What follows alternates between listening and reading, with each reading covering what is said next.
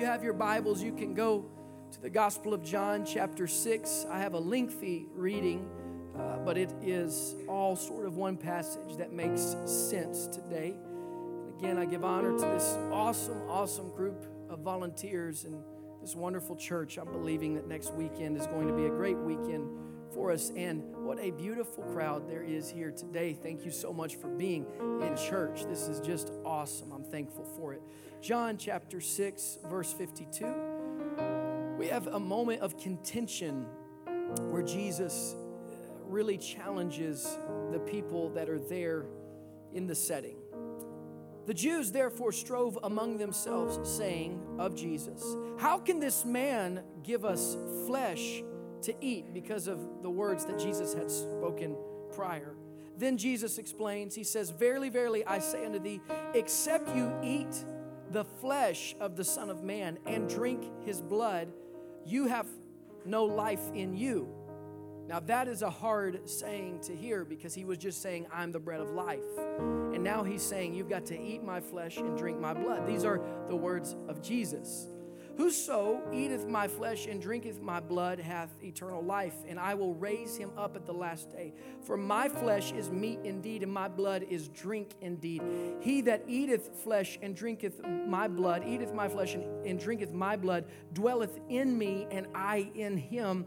As the living Father hath sent me, and I live by the Father, so he that eateth me, even he shall live by me." That is that bread which came down from heaven, not as your fathers did eat manna and are dead, that he that eateth of this bread shall live forever. These things said he in the synagogue. He taught them in Capernaum. Many therefore of his disciples, when they heard this, check out what happened, said, "This is a hard saying. Who can hear it?" When Jesus knew in himself that his disciples murmured at it, he said unto them, "Does this offend you? What and if ye shall see the Son of Man ascend upon where he was before? It is the Spirit that quickens, the flesh profits nothing. The words that I speak unto you, they are spirit and they are life. But there are some of you that believe not." For Jesus knew from the beginning who they were that believed not and who should betray him. And he said, "Therefore say I unto you that no man can come unto me except it were given unto him of my Father." So this is just tough.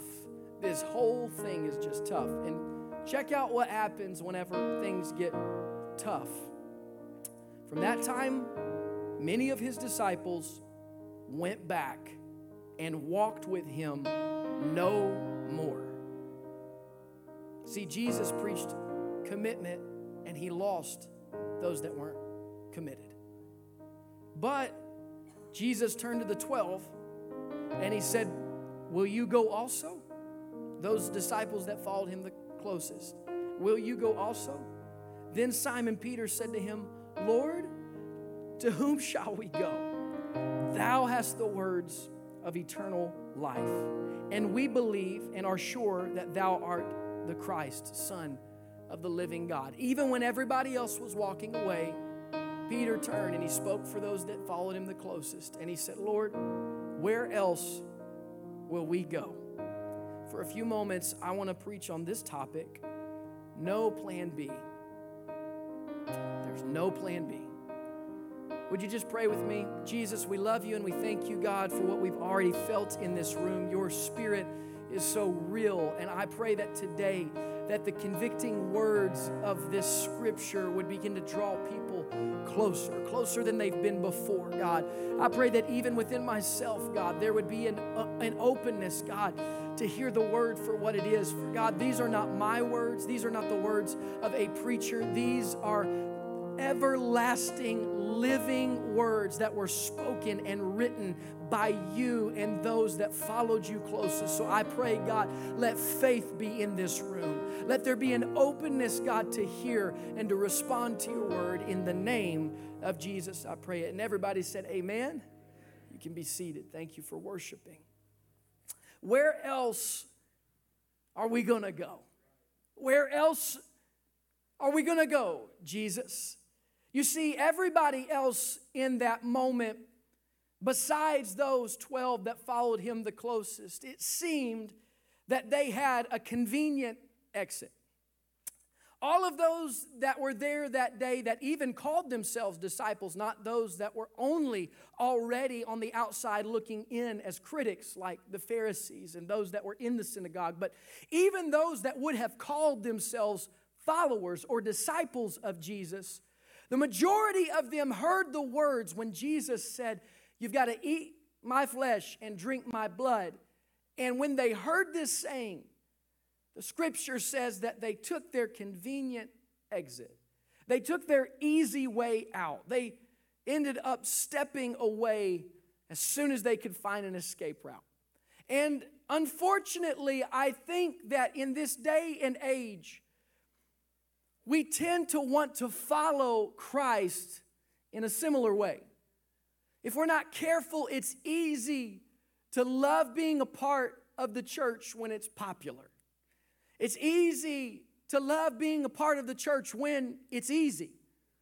It's easy to read the parts of the Bible that we like to read the most, but as soon as we start getting into those tough to read, tough to hear moments, we tend to bail out and look for an easy exit door. When you look around this room, there is a very obvious place that you would go if there was an emergency.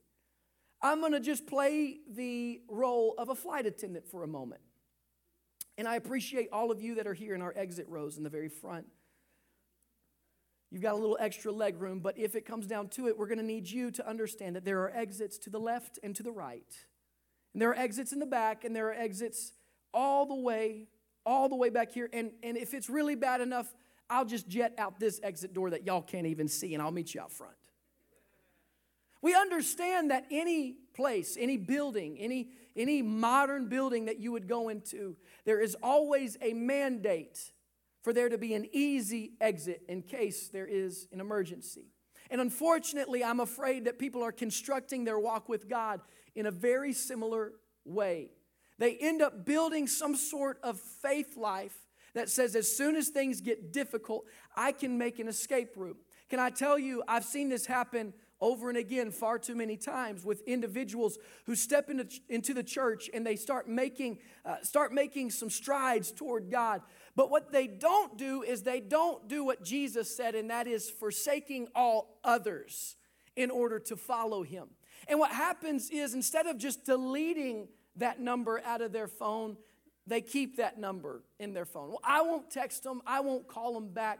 But as soon as things get difficult, or you get your heart broken, or you don't understand a hard saying from the Word of God, we have a tendency to run back to mama. You know what that means? That means we go to the most comfortable place that we can find when things get uncomfortable. And so for some of us, that might be a bottle that's full of alcohol. For others, that might be a specific or particular person that we can call and they can get us the supply that we need in order to feel better, and we go back to that drug or that thing. For others, it might be an unhealthy relationship, the affirmation of that man or that woman or whoever it might be on the other side of that screen of your phone. For others, it might be that just finding a little bit of escapism in some entertainment or a trip away. And again, you all know that I'm not against a healthy vacation. I'm not against these types of things. But how many knows that we live in a day and an age, in a culture where if you want to get high on entertainment, you can get high on entertainment. You can live your life in an alternate reality. And there's many different venues that you can use in order to make that happen. But what I do love is when I see somebody walk in and they take that phone and they get rid of every single number, every single thing, and they say, man, I can't go back to what I used to be. And I know that if there's a bad day and I'm tempted in the wrong way, that I might end up falling back. I might end up literally what the scripture said about those disciples there that day is that they literally went back to that place that they used to be in.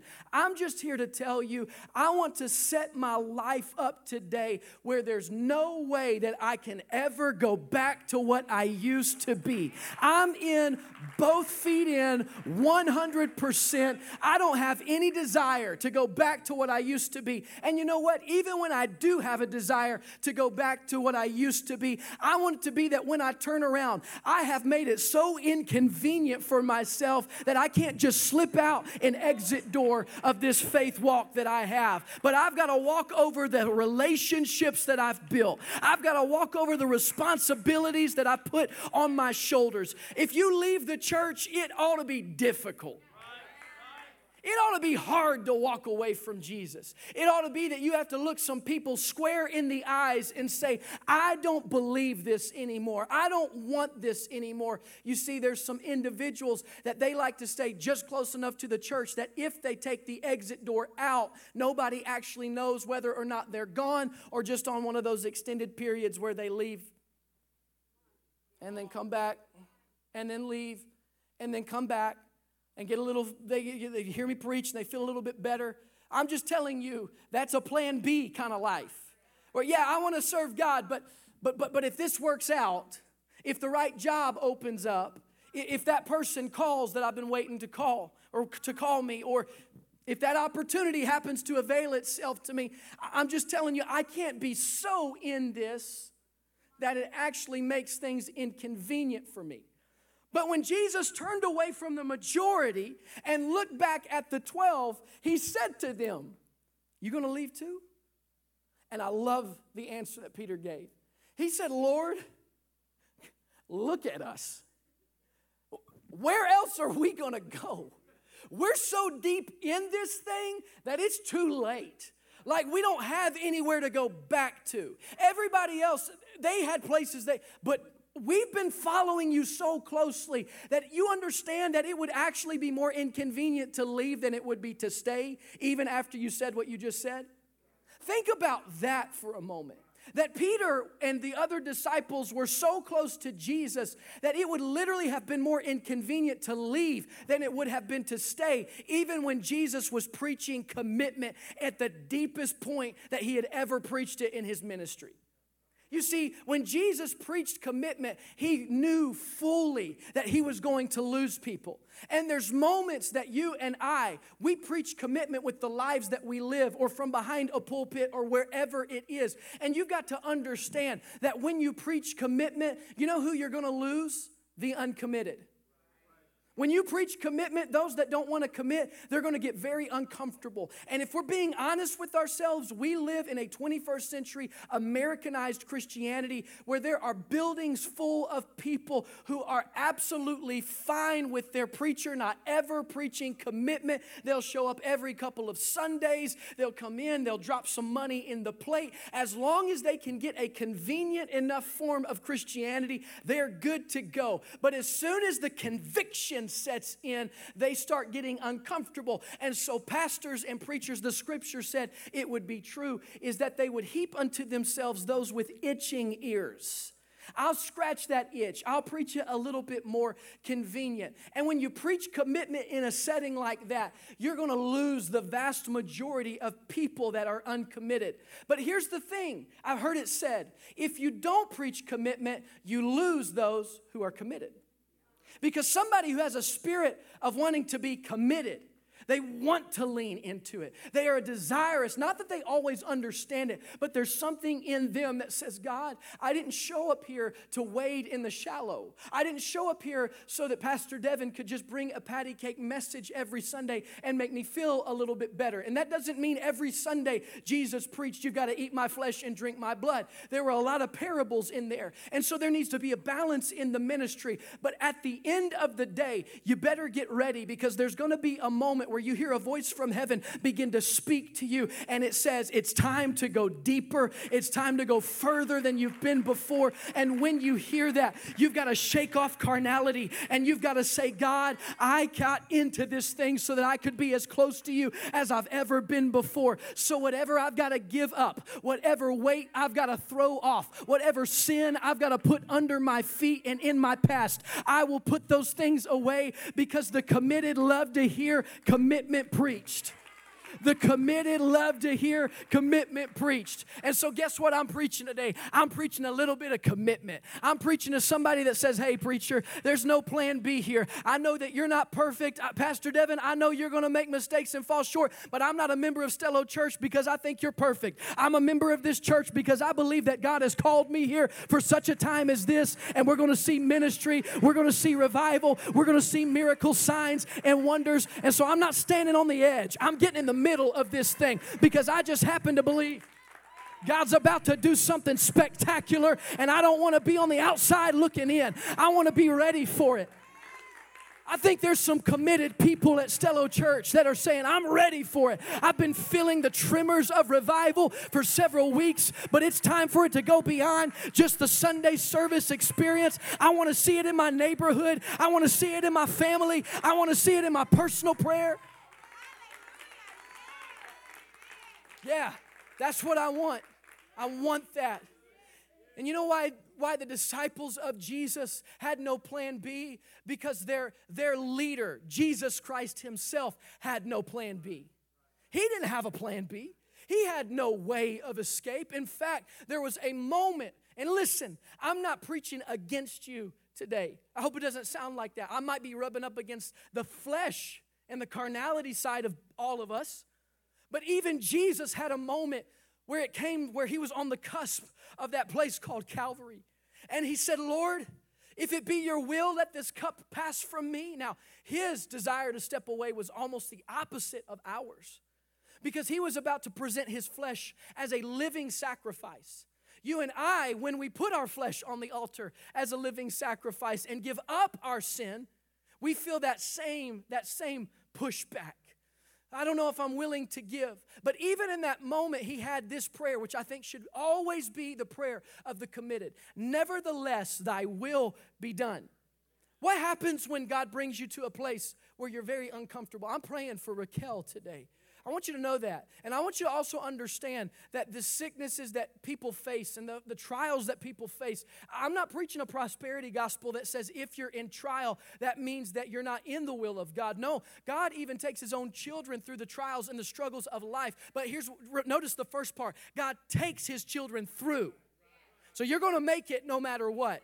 And so here's what I'm saying is we got a precious leader in this church that's laying in a hospital bed today trying to figure out, God, what is your will and your purpose? I think we've all had moments like that, whether it's in a hospital bed or on the other side of a great loss or an issue that we are facing where we're trying to figure out what is the will of God. And in those moments, it would be very tempting to look for an exit door.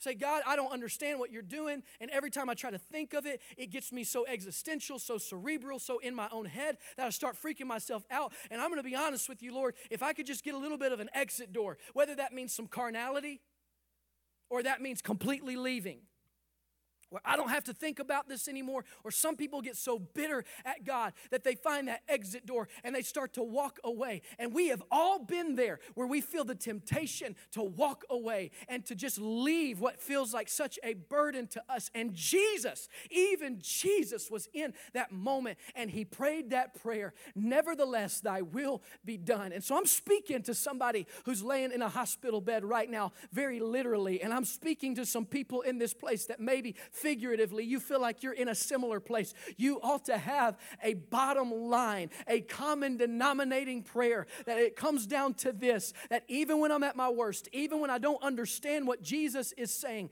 even when it feels difficult and frustrating, nevertheless, thy will be done. I'm speaking that over my life and I'm speaking that over your life today. Nevertheless. You see, Jesus had no plan B because he was not God's plan B. Oftentimes, there is a misconception in Christianity that Jesus, the sacrifice, the Lamb of God, was a plan B of God. Think about that. Adam and Eve sin enters into the world. God begins to ponder. Wrong. Stop right there. God never pondered. He never wondered. All right, somebody call Gabriel. Let's get these angels in here. Fellas, we got an issue down on earth. Didn't happen. The scripture makes it very clear that God is all-knowing. Amen? He knows, the scripture says, the end from the beginning. He understood that the world would be laid out the way that it is laid out. Now, if you can explain that to me, I said it last week or the week before, if you can understand that and explain it well, you can preach next Sunday. Especially next Sunday, because we're not going to be here. In fact, you feel free to preach anyway.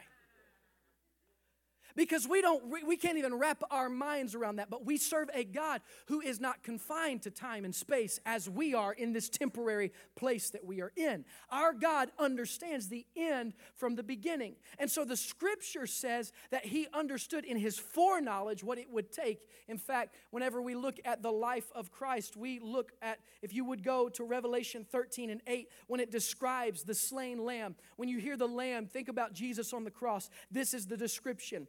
And all that dwell upon the earth shall worship him. That's Jesus, whose names are not written in the book of, watch this, the Lamb slain from what?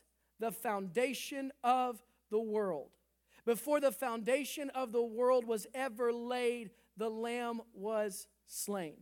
Now, I had a friend, I love him dearly, but he recently was trying to understand my take on the fact that Jesus is the image of the invisible God. Let me explain something to you that we believe at Stello Church. When you get to heaven, I want to make it very clear. I do not believe that you're going to see 3 thrones. I don't believe you're going to see the Father and the Son on the right hand and then the Spirit. I believe that there's one image of an invisible God, and it fully dwells in him bodily. Who is that?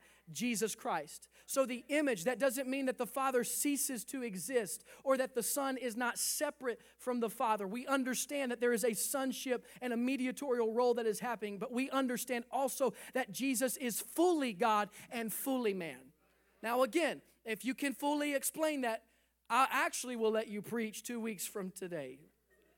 Because the Bible says that great is the mystery of godliness. Now that is difficult. Again, we think in parameters of time and space, and we move in a linear motion. God does not do that. So I had a friend that told me, he said, Devin, if Christ did not exist in bodily form, standing literally with God prior, all the way back in Genesis, because I don't believe that's how it looks. I don't believe that's the actual image that the Scripture gives us.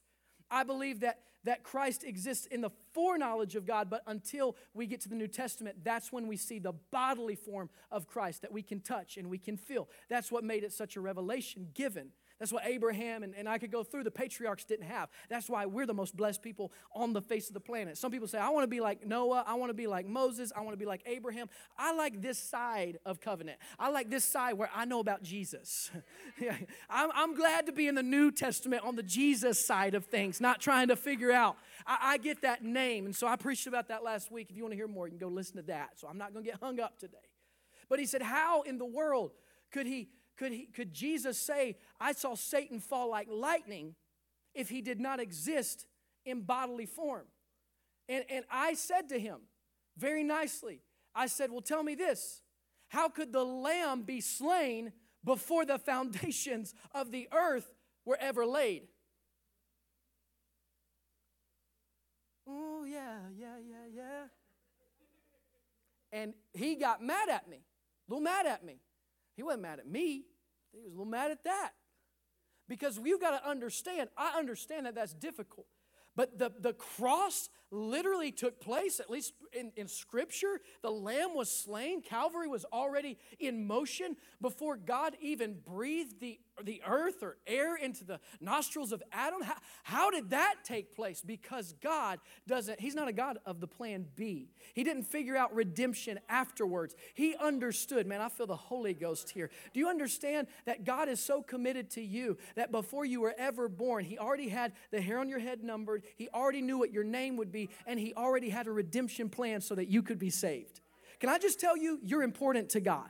And He didn't have a plan B. He had a plan A. He had one plan. And He said, I'm so committed to my creation, to those that worship me, that I am going to robe myself in flesh. I'm going to step to where they're at, down from glory. I want to lay myself. Nevertheless, my will, don't let that be done in flesh, but let it be that there is the will of the Father that is accomplished. And what is that? That I will spread my arms wide. They will lift me up on Calvary, and I will bleed and die. And furthermore than any of the pain pain of the cross physically. I will bear their sins so that I can pay a price that they cannot pay for themselves. What am I saying to you today is that God already had it in His foreknowledge that you are worth saving, that I was worth saving. And if God didn't have a plan B to save me, but it was always part of His plan, I don't want to show up here and give Him a plan B.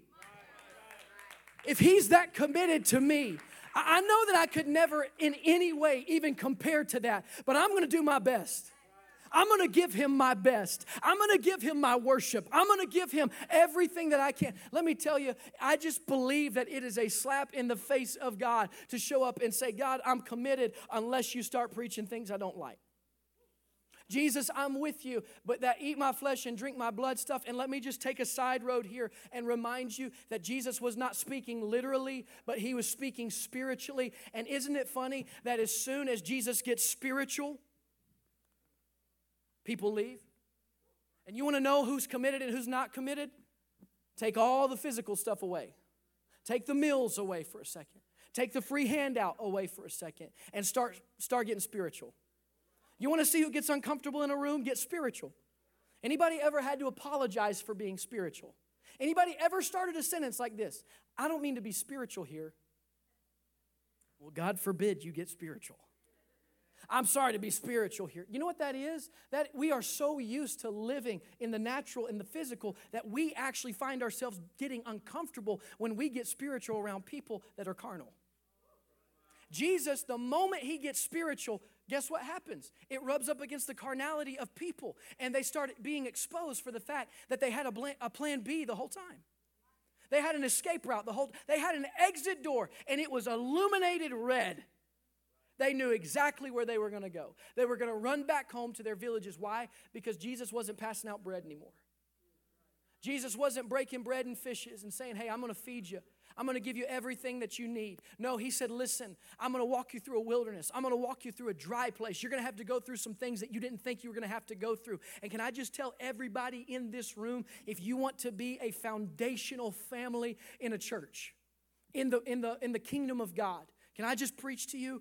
The only way that you become foundational, it is in Scripture, typified over and over again. Even Jesus, He was driven into the wilderness before His ministry would ever officially launch. We see it with Moses. We see it over and again, that if you want to be somebody strong and foundational, just get ready. There's going to be moments of wilderness. There's going to be some dry seasons that God puts you through. But the Scripture says that in those dry seasons, you learn to not rely on yourself. But the Bible says that even there, the angels ministered to Him in the wilderness. Can I tell you, the best blessing of a wilderness is that you learn to be ministered to by the Spirit and the presence of God, and not by people and things and the next handout of the church. I'm thankful for the programs. I'm thankful that we have life groups. I'm thankful that we have all the great things that we do. I'm thankful for the music. I'm thankful for this school, and God, am I thankful for the air conditioning this Sunday. Amen, somebody. But if you stripped it all away, I'm here to tell you, I'd still be here. If all we had was a storefront in the worst part of town, but God gave us a calling, we'd still be there. Because it's not based on the resources. It's not based on the things that we garner here in the physical. It is based on a spiritual calling of God. I've got no plan B. You understand that this is where you're supposed to be? You're doing exactly what God has called you to do. And can I just encourage somebody? If God didn't have a plan B, neither should you. You ought to throw that out and say, God, I'm getting rid of whatever I have to get rid of. I'm here. I believe You've called me to this moment. Woo. See, but you got to know whose you are. You got to understand. And can I tell you, man, I'm about to preach to somebody here right now. The Bible says, let's look, maybe your argument would be, yeah, but bro, those were the disciples, the 12. I don't really fall into that category. I mean, maybe Judas. I'm definitely no Apostle Peter. I'm no Andrew. I'm definitely no John. I'm not in the inner circle, and I'm pretty sure I wouldn't even be the least of them. Okay. But guess what? They're not the only ones that displayed faith. Because what Jesus would find is people in desperation. And can I just tell you, you know who has no plan B? The people who can't afford a plan B. I can't afford a plan B. Some people in here, the reason you have a plan B is you have the affluence to have a plan B. You have the connections to have a plan B. I'm talking to me right now. I promise you. I'm talking to the rich young ruler in the house. He said, did you just call yourself a rich young ruler? Absolutely. And so are you. We're in a nation of rich young rulers. We're in a nation where you can accomplish wealth and provision and all sorts of plaudits and popularity just right as you reach 30 years of age. You can have a huge following. You can have money and resources. We are in a day and age where if you want to conquer it, you just about can. So we come to God as people who oftentimes can afford to have a plan B. But I look in Scripture, and there's a woman that I love so much. The Scripture says that here in the book of Matthew chapter 15, we have a woman who, notice this, she's not even Jewish. And at this point, it's not till Acts 9, you guys, where a Gentile receives the Holy Ghost. And the Holy Ghost hasn't been poured out yet because the Scripture says that he's not yet been glorified. He's not yet gone to the cross. And we have another Bible study about that later. But the Bible says that this woman, all she knows is that Jesus is a Savior. And she comes to him, and it says, then Jesus went thence and departed to the coast of Tyre and Sidon. And behold, a woman of Canaan came out of the same coasts, and cried unto him, saying, have mercy on me, O Lord, thou son of David. My daughter is grievously vexed with a devil. But he answered her not a word. And his disciples came and besought him, saying, send her away. She cries after us. But he answered and said, I am not sent but unto the lost sheep of the house of Israel. Then came she and worshipped him, saying, Lord, help me. But he answered and said, it is not meet to take the children's bread and cast it to the dogs. Son. I mean, the people that walked away when he said, eat my flesh and drink my blood should have been here. He said, woman, I only owe salvation, the bread of life, to those that are of the covenant, the Jewish people. And you show up here, a Gentile, a half-breed, and you show up and you ask, these are the words of Jesus, it is not meet for me to give what is the children's bread to a dog. And listen, we love dogs. They did not love dogs. It ain't like that. That was a slap in the face. And you would think that she would have stomped her foot, turned around, walked out, and said, I gave it the best try I could. But here's the thing. She didn't have a plan B. She said, I'm desperate. I got one option, and it's the man, Jesus Christ, the Savior. And so she already had it figured out. She said, truth, Lord, yet the dogs eat of the crumbs which fall from their master's table. Woo.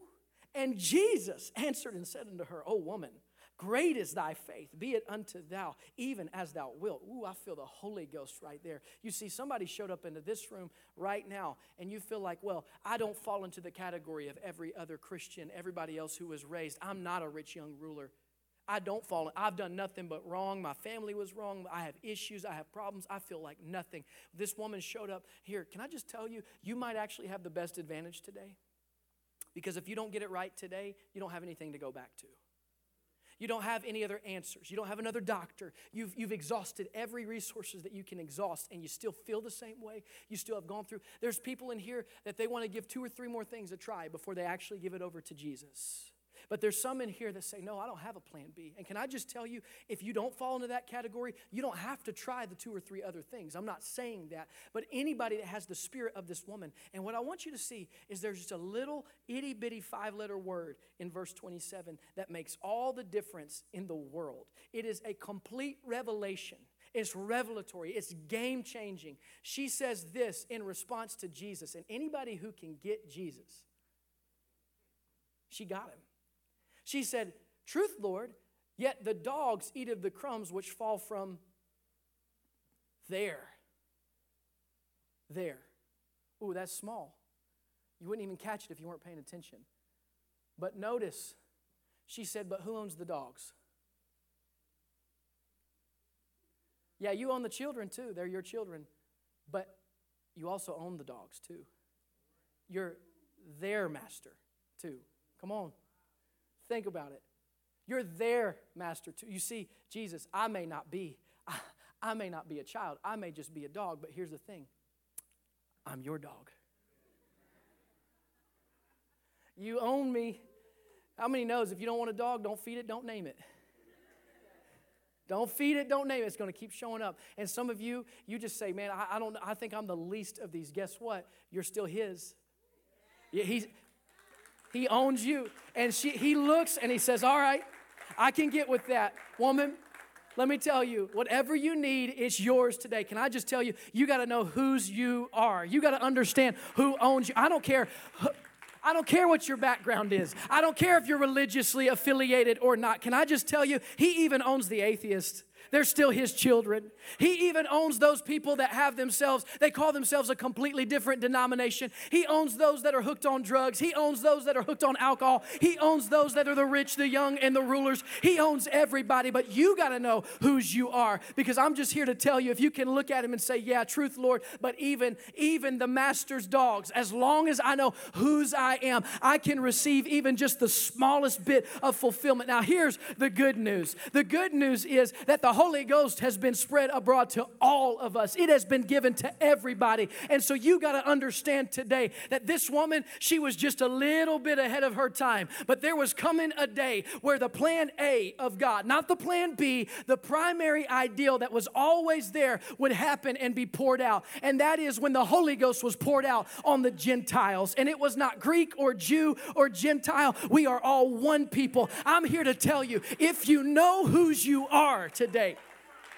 you'll just get rid of the plan B, because it doesn't matter how destitute or broken you might be. I know who owns me. So even if I lose my life, I get to see my master face to face. I get to see Jesus face to face. You ought to take the plan B in your life and realize that no matter what happens, the plan B is not worth it. I don't want to leave. I don't want to run away, because Jesus has me. Man, I feel the Holy Ghost. If you feel that, would you put your hands together? Stand to your feet all over this place. I feel the presence of God in this room. Can I tell you, there's a little moment when you're flying on a transcontinental flight, Atlantic, whatever it is. That's the only one I've flown, is across the Atlantic Ocean, where you hit a point, hear me right now, you hit a point in the flight and the captain comes on and he says something so ominous.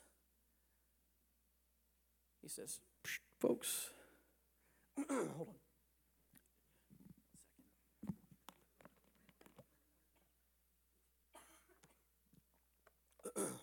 Folks, this is your captain speaking. We have just reached the point of no return. The point of no return. You know what that means, literally? It means you don't have enough fuel to get back where you came from.